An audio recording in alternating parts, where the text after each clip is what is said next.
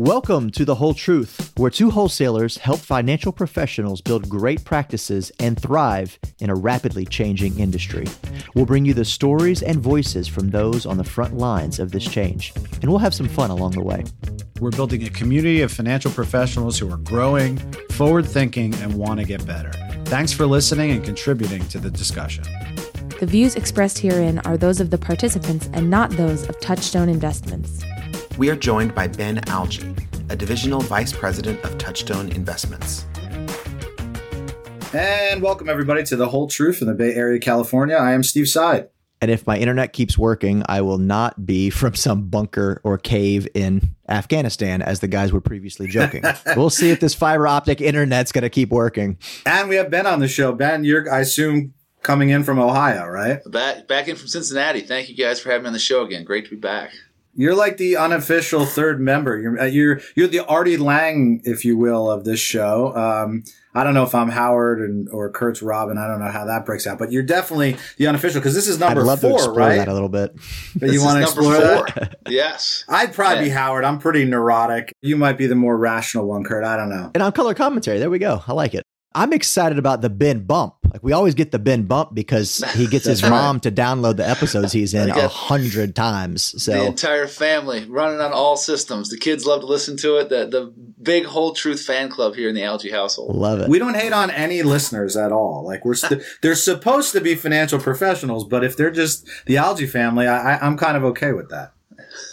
That's maybe my kids will be financial professionals. If you ask my son what he wants to do when he grows up, he says, I want to do what Dad does. And you ask him what that means, and he has no idea. But most people don't know what we do. So that's not that out of the ordinary. That's right. But this is episode 4 now, right? Yes, we did the Challenger sale initially, the behavioral finance episode, and then co-hosted with Tommy Grout in your absence, the guys from SA 720, John Choten team. And so this is episode 4, and excited to be back. No, Kurt's right. When we study these metrics, not too often, but there is definitely an Alge bump. It's a real thing. It's a real phenomenon. Well, I did hear though that it's my previous episode is no longer the most downloaded in Whole Truth history. So I figure if I just get on here enough, I can add up all the downloads and retain the crown.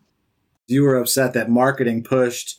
Well, Liz Lenz is the number 1 downloaded, and you were upset that marketing push that on social media, but not yours, and that is the reason, right? That's exactly what happened. Not bitter Shows at you all. The power of digital. Not bitter at all. The power of digital marketing working against me, swimming upstream. I'm excited about this episode because we got a few great topics to touch with Ben. In segment 1, we want to revisit a little bit of that conversation that you had with John Choate and the other 2 folks from SA 720, the Navy SEALs, specifically around business development, because that was kind of teased in terms of how they approach it and what they think about. And so I want to kind of revisit what they teased, but also get a little bit deeper. Is that fair? Sounds great. Yeah, so we'll do that segment 1. And then segment 2, kind of the core of the show, is going to be about client reviews. And I want to say up front, thank you to everyone who participated and gave us feedback on client reviews. The way we tackled this was Ben, Kurt, and I each talked to a bunch of financial professionals. Maybe you wouldn't call it a statistically significant, probably a few dozen who we spoke to. But we got some really good feedback on client reviews, and we're looking to share. And Ben's got a nice segment game called Facts, Myths, and Opportunities around client reviews. So that is kind of where we're headed. So let's start, by jumping back into that Navy SEAL episode. They teased a different way to think about growing your business. You say there's 2 inescapable truths up front before you even get into their content. So maybe let's start there. Happy to. And so, as the listeners know, we've done a lot of practice consulting work, over 4,000 teams we worked with around the country, becoming more efficient, more scalable, but ultimately it typically ends up with growth.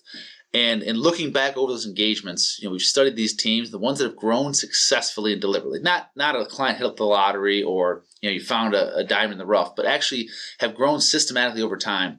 We found 2 common features amongst every one of those teams. The first was that the team itself had capacity and scalability within the practice to bring on more clients. And so you weren't putting new clients on a chassis that couldn't support them. And that seems simple, but it's actually critically important. It really gets back to the heart of everything that we do in practice consulting around becoming more efficient, more scalable, having the right number of clients, the right service model, all those elements. But those have to be in place before growth could take place. Once that's there, The other commonality was they had a deliberate and defined, repeatable process that they followed.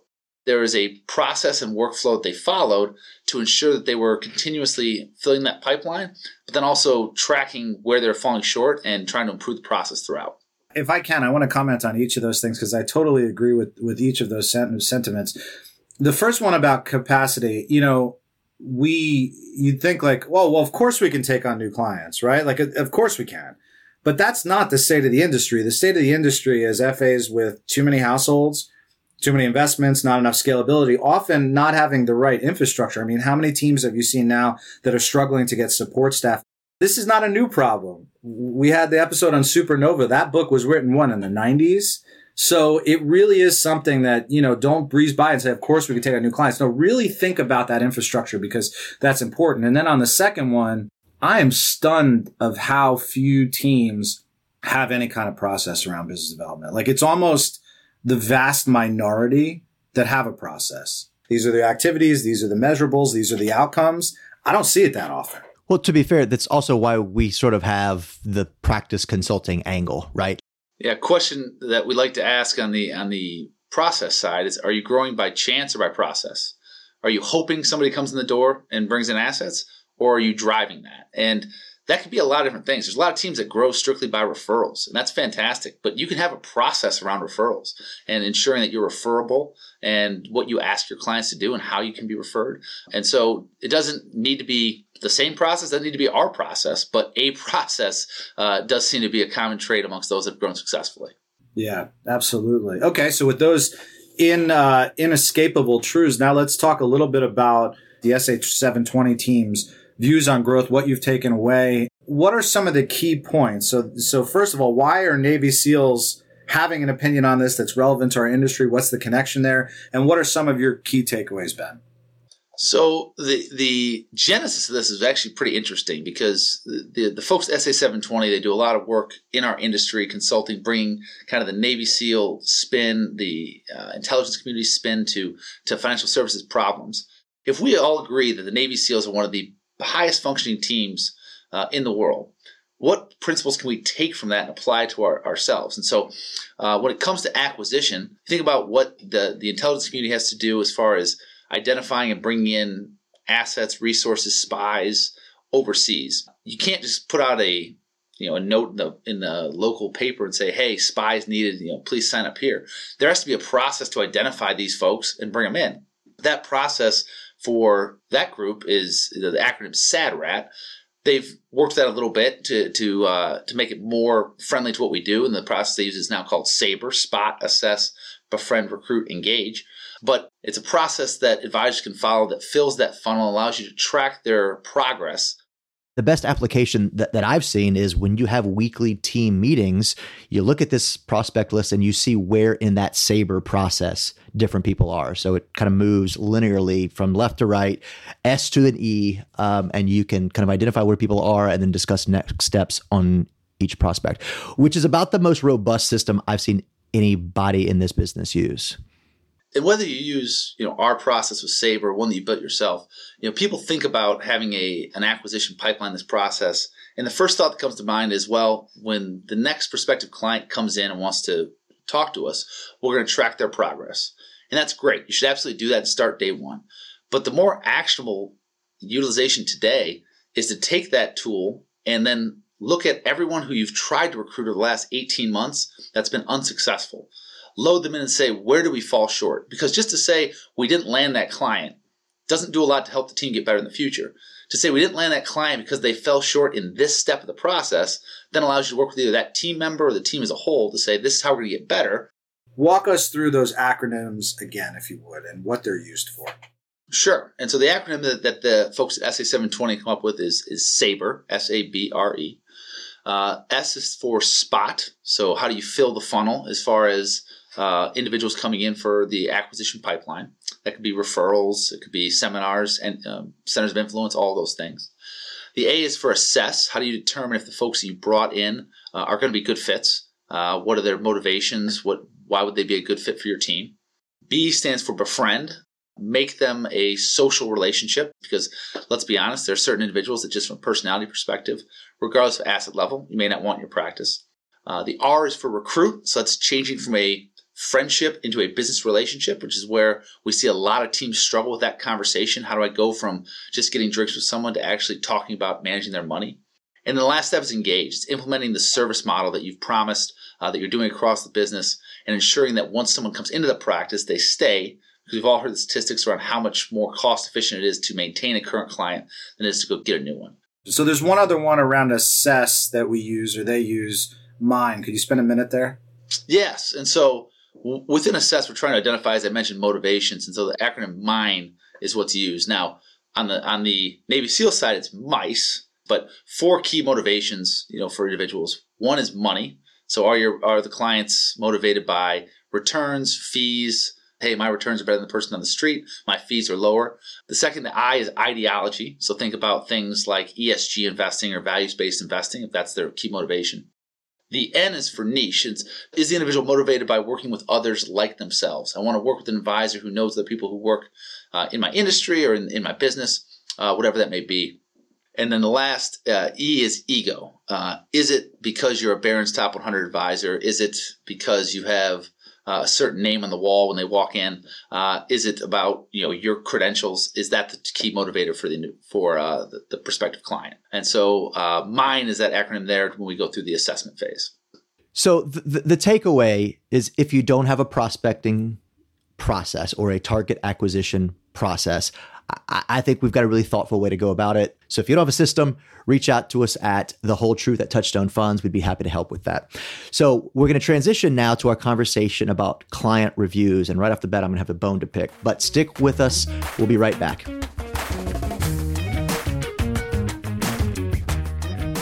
And welcome back. We are going to get into our discussion around client reviews. We do want to add one thing related to segment 1. That process around business development, as we mentioned, was developed by the SA 720 folks, John Choate and his team there.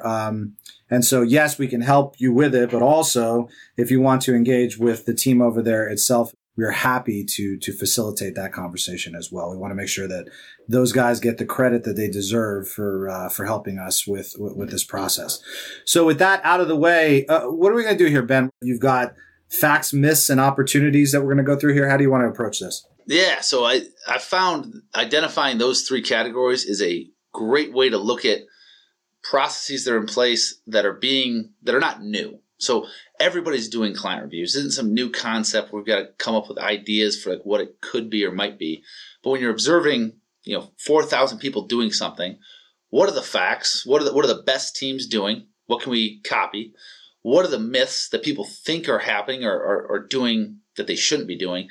And then where are the opportunities? Where's the green space that nobody's doing this, or very few are, that we can implement a little more broadly? Good deal. Start with some facts. You want to start there? Happy to. One fact I've come across on the annual or even semi-annual review is that it's the most important touch point that we have with our clients each year. And that needs to be reflected in the experience itself. White glove, multiple generations included, even for clients who already love you, that you don't feel like you need to, roll out the red carpet again because they're not going anywhere. This engagement is the cornerstone for referrals. It's the cornerstone for deepening the relationship, bringing in new assets. It really is the most important touch point. And so treat it as such for every client you have. Yeah. So my fact is, this is an exercise in EQ and not IQ. One of the biggest complaints I hear from financial professionals is, I want to get away from just talking about the returns for the last quarter or the last year. The problem with that is it's been set up so much that that's what people want to talk about. That's what they expect to go sit down with their FA and discuss. But I think the more that we can add behavioral elements, open-ended questions, I might go on a couple rants about financial planning and how that could be integral to that and flip the script, which leads me to my big bone to pick. And I would like to submit to the court, what if we didn't even call these client reviews and we just called them strategy sessions, right? We're going to talk about what has happened, but we're sort of here in this moment in time. And how can we use this moment in time to talk about future opportunity? Like, it just seems to me like even the language might need a twist here, because if we don't want to keep looking in the back in the rearview mirror, then we should change how we talk about it. We should change how we describe it. What do y'all think about that? I think it's great. I want to comment on what both of you said. What was the point that Ben was making about this being important besides your prep on their account? Like, how do you greet them? What happens when they come to the office? The entire experience around client reviews is critically important. And Kurt's point on like even rebranding it, I think is a beautiful one, because just changing the language from like, oh, this is just a review to no, this is a strategy session. That terminology implies something different. Me as a client, I'm going to come to that meeting with a different approach when I hear strategy session. At least I would, and I assume others would as well. It's a good point. And I look through what I receive as far as sample agendas from teams and what they do in these sessions. And everything I look at is more important than the actual investment returns. And it's more important to clients. It's more important going forward. You think about, changes in family dynamics, reviewing of the financial plan, the year in review, changes to the practice, new resources bringing on. And then you have investment view and overlook. Everything before that trumps that investment review. And if you look at the studies, it very rarely are clients leaving advisors because of the investment returns themselves. There's something else pushing that. I think about the best way to even start this conversation. So client comes in, there's pleasantries, there's small talk. But one of my favorite questions to ask to get the conversation going would just be, what's on your mind today? Yeah, that came up a few different times. I have some things all over this list on what's a fact versus an opportunity. So we're probably getting into some of my opportunities here. But when I was surveying, so many of them, reflected precisely what you just said, Kurt, that I want to talk less than the client, the more the client opens up, right? All that stuff. But how they facilitate it, there's a few different ways that they did that. One, someone who used the agenda, which we'll get to agendas because I definitely will get there, but they leave a blank agenda item up front. Like they've got items 2, 3, 4 defined, but specifically put a blank agenda item. So visually, it's right there. Visually, it's there. This is you. Other people have defined, very specific open-ended questions. Some people came across broad, like what's on your mind, but some people had very specific open-ended questions that they take people through on different topics. So you want me to get into a couple of my facts? I probably have longer lists. I got like 17 bullets on each. I'm going to try to keep it to like 3. Just trampling all over my structure. Yeah. No. Okay. So we were supposed to come with one fact. I might have come with 3. Okay. That's fine. The first thing that I think is a fact is not only are these important in terms of the relationship, but these are critical in terms of documenting the relationship.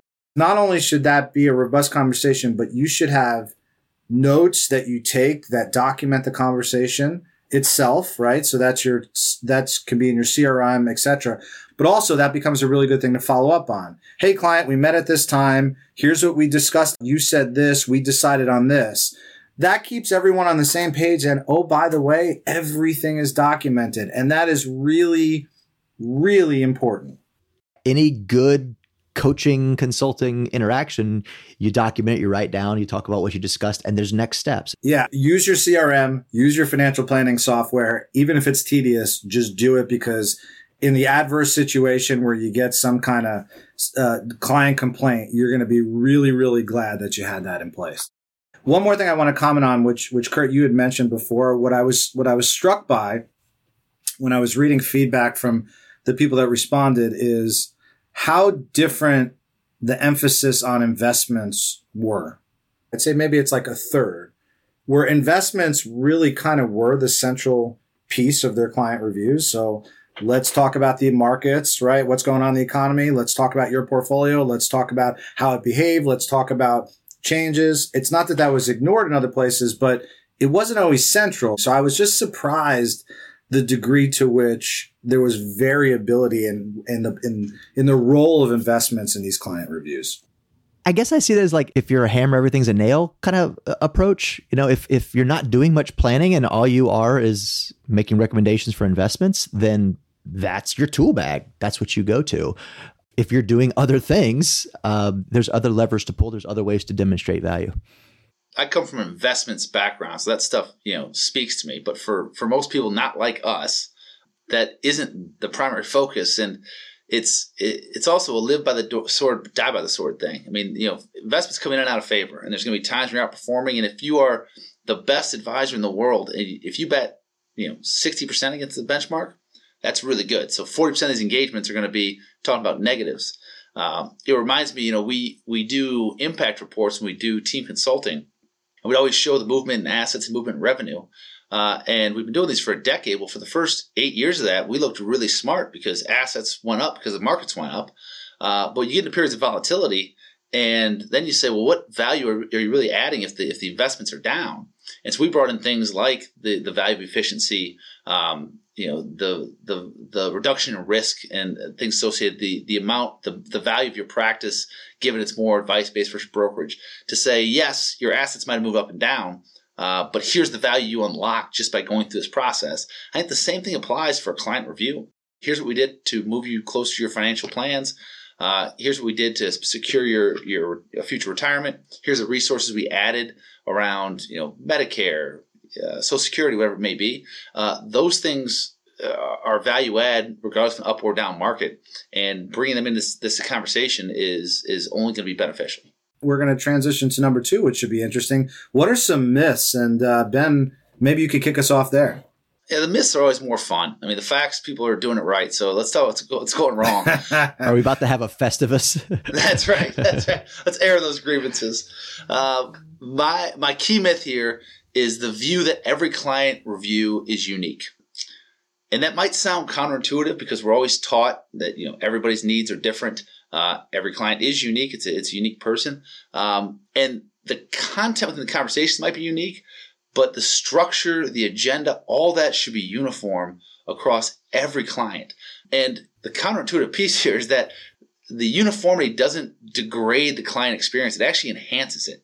Right. When you can become an expert at doing one thing really, really well, as opposed to trying to recreate this 300 times over for every household, the client's going to get a better experience out of it.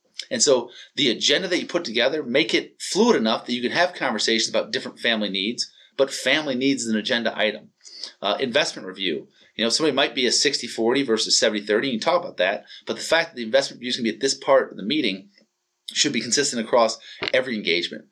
What's interesting in doing the research for this is when I asked advisors about this, they were split about 50-50 about whether or not it's kind of the snowflake model where everybody's unique and get their own deal or systematized.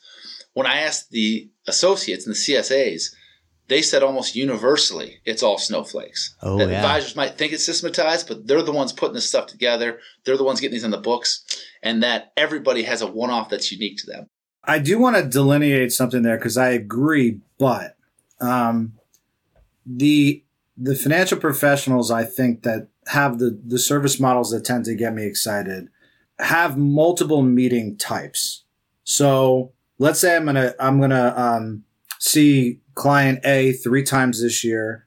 One might be about a standard client review that you just described, Ben. One Strategy might be session. about a strategy session. Good call, Kurt.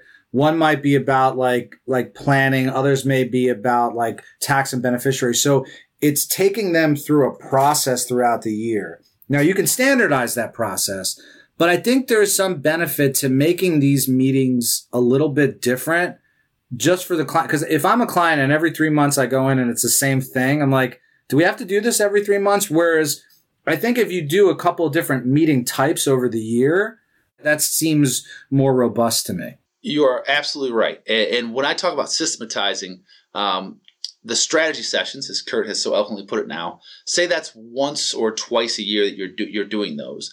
I want the agenda for those strategy sessions consistent across every client. I don't want strategy sessions every month.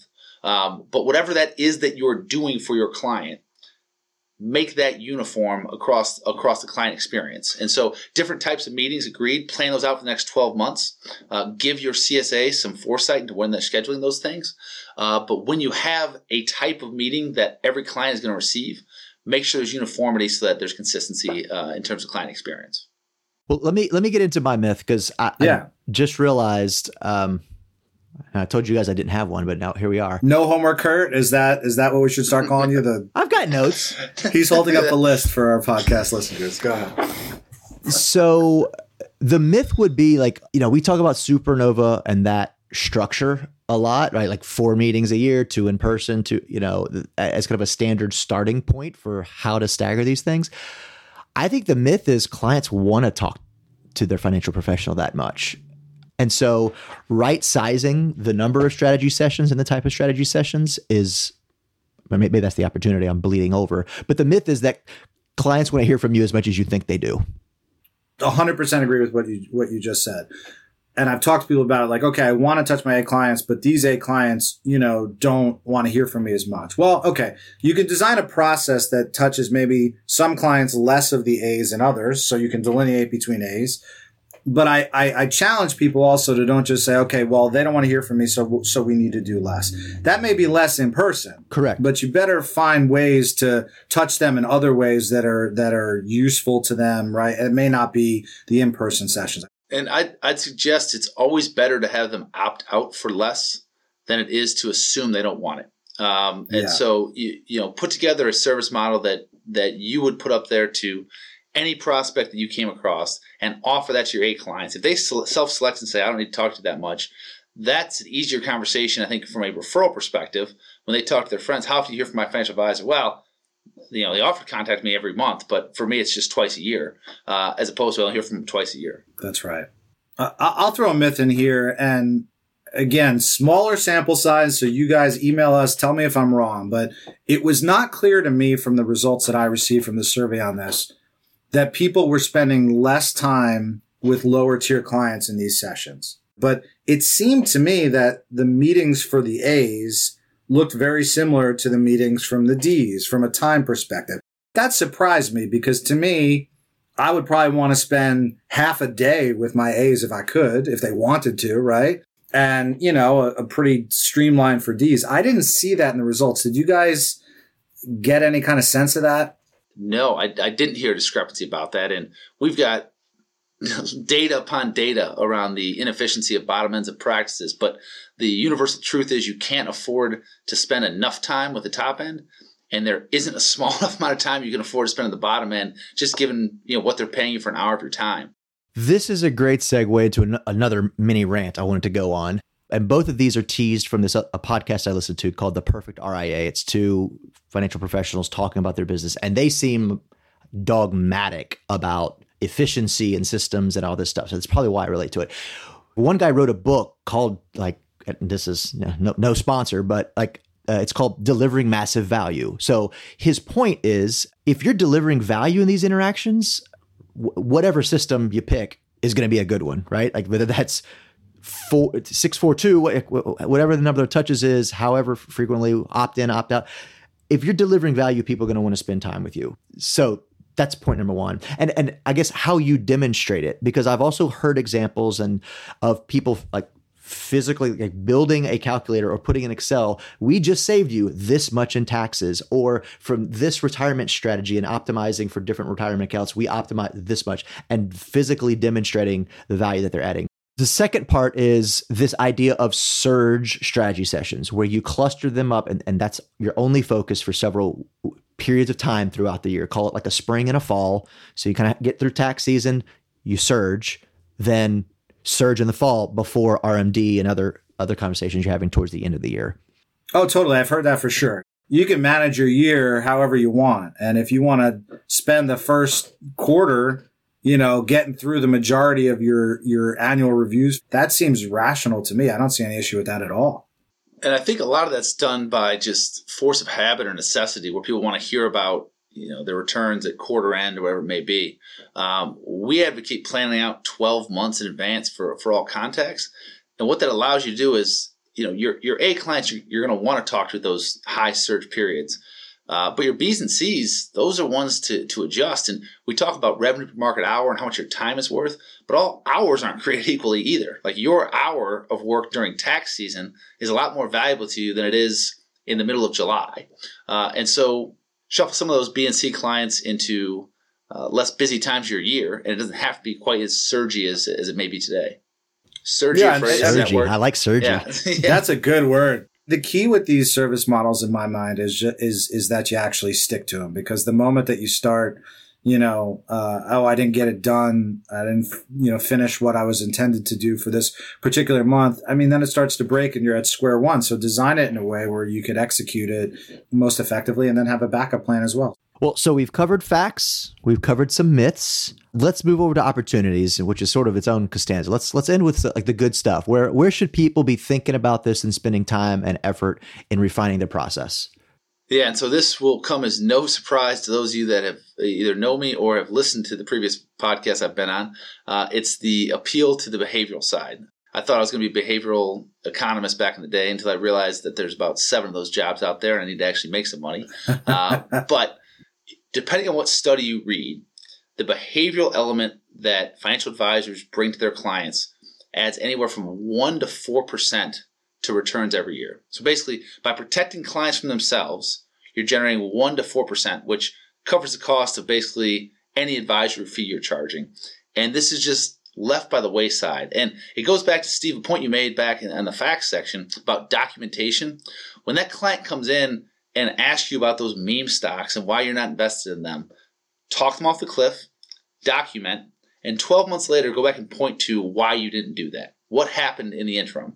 And so be able to provide perspective, keep them from hurting themselves in terms of buying high and selling low, as we are naturally inclined to do.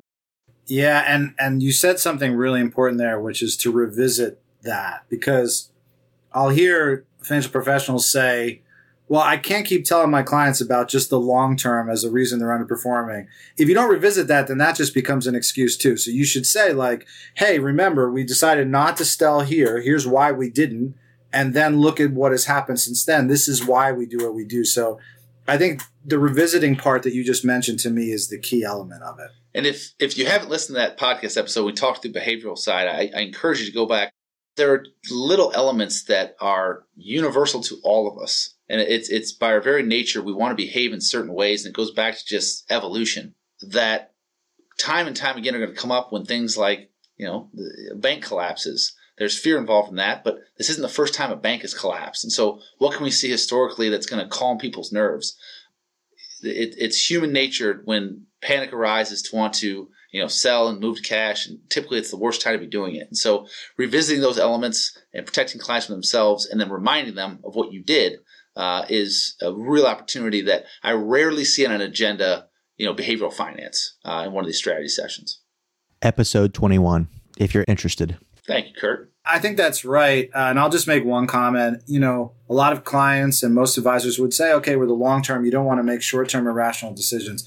But man, as we sit here in March of 2023 and we're still in the mix of a volatile market, it surprises me how people are in these periods become so negative, so bearish, I don't know if you guys see that when you're out there, but I'm telling you, I see it so much. And this is the same people that would say, well, when the market went down, what do you do? So it's just amazing how emotion just takes over completely, even if you're educated. Exactly. Couldn't agree more. I've got a top 5 list. I got 5 bullets here. Sorry about that in advance. The first was agendas. Did you guys get any feedback on agendas? Were people using them consistently? Did they comment on that at all? Or? Yeah, I had a couple people send me their agenda and their flow and there's something I still want to cover with that too. Yeah. So was it did you get a sense that it was 50% minority, majority? Where did you get a sense of that? Yeah, of agenda in general. No, it's highly agended, I feel like there's going to be some sample bias in here because the people that listen to the podcast and then responded are going to, they want to know what other people are doing, but they already probably have a pretty good system. Ben, did you get a sense of that? Yeah, sample bias. Talking to bigger, more complex teams, most of those had agendas. Yeah, so I'd say more than not. So for me, it was about half, and which surprised me.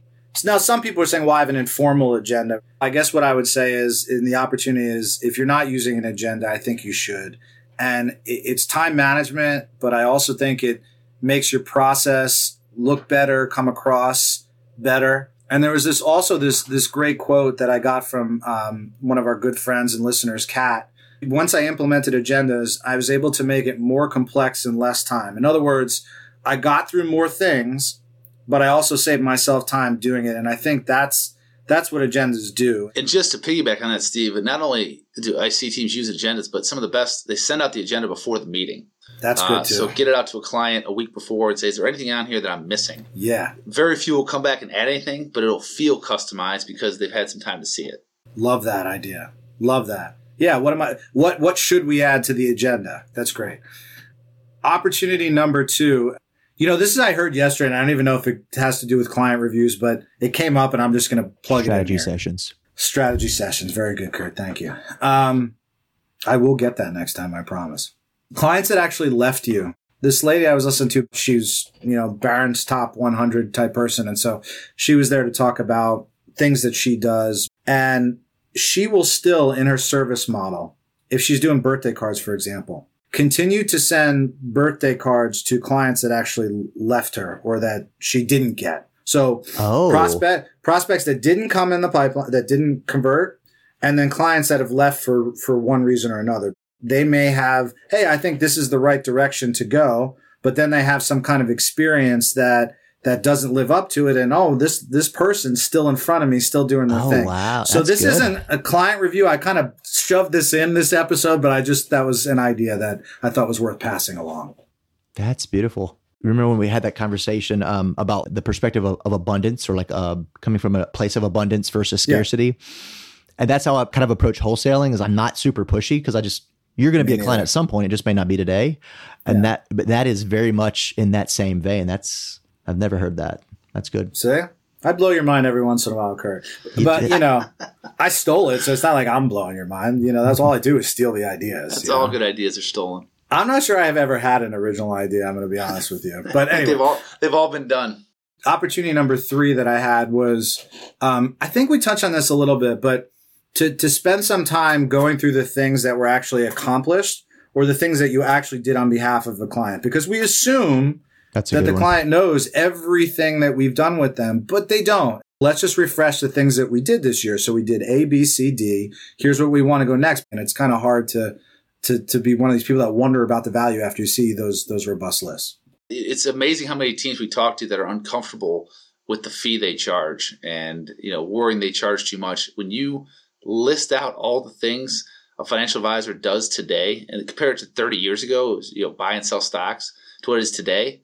You try to put a dollar amount by each one of those. You did those separately. It'll make you feel a lot better about what you're charging your clients. 100%. And there's some things that you actually have to share and specifically discuss with the client. Dax, who's been on our show from the network, he's been on a couple different times. They have an annual policy meeting thing that they actually have to discuss with their client. Because if you are a fiduciary, it requires things that you have to review. But this is something that I think everyone should be doing. I said it was top 5. It's top 4. I'm going to leave it there because the last one we kind of covered just about having, a repeatable process and a template. Like, so for example, one of our listeners, Kevin, creates a really thought out template that he reviews with his team prior and then uses that same template in the particular meeting. So that just kind of gets back to process. Steve, I'll add a 5th for you because one came to mind is just mentioning fees. One of the teams I worked with as a part of the strategy session that they do, they make a point to say, please keep in mind, as part of the fee that we charge, we include a similar session to this for any friends or family that are interested in going through it. And so they make that seem as though it's part of the fee that you're paying for this. So you should have, if you got friends or family, you don't have an advisor, have questions, bring them in, we'll do a full review for them. Now, tangentially, the benefit there is what a great resource, but then it becomes an additional benefit that you're providing in these sessions and not necessarily asking them for referrals. That's a great way to think about it. It's not free. It's included. That's right. Yeah. Included in your fee. I like that a lot. All right. Well, I hope you enjoyed our discussion on facts, myths, and opportunities. If we messed something up, if you disagree, if you'd like to add, shoot us a note, thewholetruth@touchstonefunds.com, or you have, Kurt or I's email address, or Ben, shoot us a note and tell us what we missed and what you would add. I'd love to continue this discussion. And with that, we are going to transition to our Costanza Corner. This is The Whole Truth. Stick with us.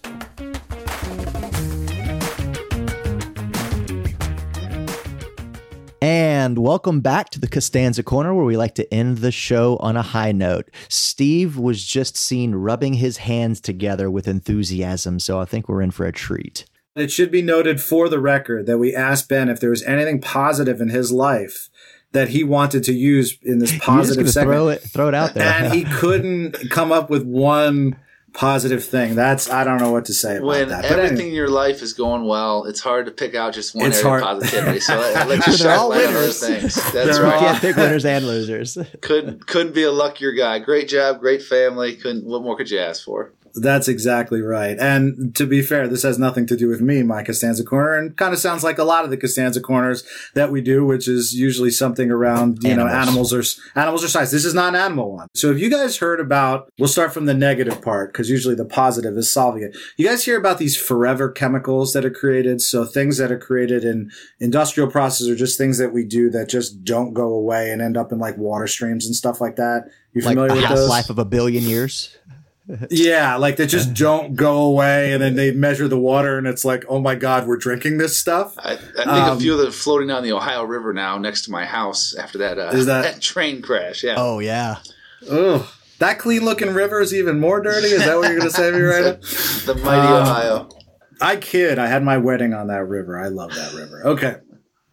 All right. There's been a lot of talk recently about so-called forever chemicals and how society can use new technologies to remove these old toxins from the water and soils of the world. And so the positive note is we've got this, a solution from the University of British Columbia can both filter out and destroy these forever chemicals, purifying water resources cheaply and effectively. So I won't go into the details, but the way they describe this is they've essentially created a Brita that's like 1,000 times better than a Brita that they can put in streams and that can filter this stuff out. Alge, I'm getting you one of those for your house.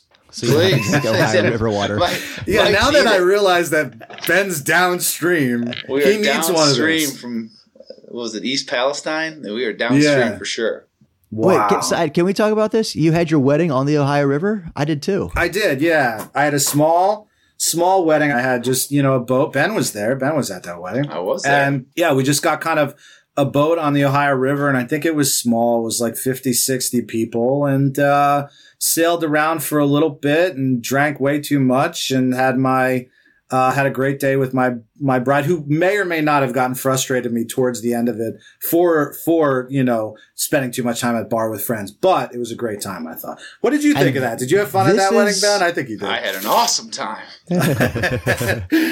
And is this your 10, or last year was your 10? This is 10. Thank you for remembering. Yeah, in June this will be 10 years with Becky, so she's tolerated me for that long, and we are doing a big trip that I am pretty darn excited about, which we are headed to Tahiti, to the South Pacific, a few of those islands, and we're gonna play around. But most importantly, this is going to be the first time we're dropping MJ off at the in-laws. She's never been away from us, so. A lot of folks that live around parents, we don't have it. My folks are 3.5 hours away. Becky's are in Ohio. Like we don't have that. So she's really never been away from us. And now we're getting her out to Ohio, and she's going to be with grandma and grandpa for 10 days. That's going to be interesting. It takes about a day or two to disconnect from it, and then it gets real easy to be away. It's really my two favorite things in the world are being with my kids and not being with my kids. And that was Is that right? Camp. That's right. How did your kids, I can ask you guys this. So when your kids were away from you guys for longer periods for the first time, did any of them handle it poorly, or did they end up being, they loved it? It was an exciting adventure. Really? Yeah, they're always with grandma and grandpa, and grandma and grandpa don't say no. So okay. What about you, Kurt? Same experience? Yeah, I think my wife and I were both affected way more than the kids. Because there's this flow where you enjoy the freedom, and then you're like, oh dang, I actually missed the little bugger now. But I want to get back to this real quick. I want to share in your positive ending here. Yeah. I got married in Pittsburgh on the Monongahela, technically. So, which right when the three rivers come together in Pittsburgh, which start the Ohio. So technically got married I definitely proposed on the Ohio River, but up in Pittsburgh. And we're also 10 years this year in September. Look at that. There's magic in that river. It's not just all these chemicals. It's not chemicals and bodies. There's actual magic. There's magic. That's a good place as any to stop. There is magic in the Ohio River. Thanks everyone for listening. We'll see you next time. See y'all. You can find The Whole Truth and subscribe for free on Apple Podcasts, Spotify, or your favorite podcast app. We'd love it if you took the time to rate and review the show on Apple Podcasts. It helps others find the show. And for more episodes of The Whole Truth, go to www.touchstoneinvestments.com/thewholetruth. That's touchstoneinvestments.com/thewholetruth. All one word. John Choate serves as an independent presenter for Touchstone. RMD is an acronym for Required Minimum Distribution. Please note that this content was created as of the specific date indicated and reflects views as of that date. It will be kept solely for historical purposes, and opinions may change without notice in reacting to shifting economic, market, business, and other conditions. Touchstone funds are distributed by Touchstone Securities Incorporated, a registered broker-dealer and member FINRA and SIPC. This commentary is for informational purposes only and should not be used or construed as an offer to sell, a solicitation of an offer to buy, or a recommendation to buy, sell, or hold any security. Investing involves risk, including the possible loss of principal and fluctuation of value. Past performance is no guarantee of future results. Please consider the investment objectives, risks, charges, and expenses of the fund carefully before investing.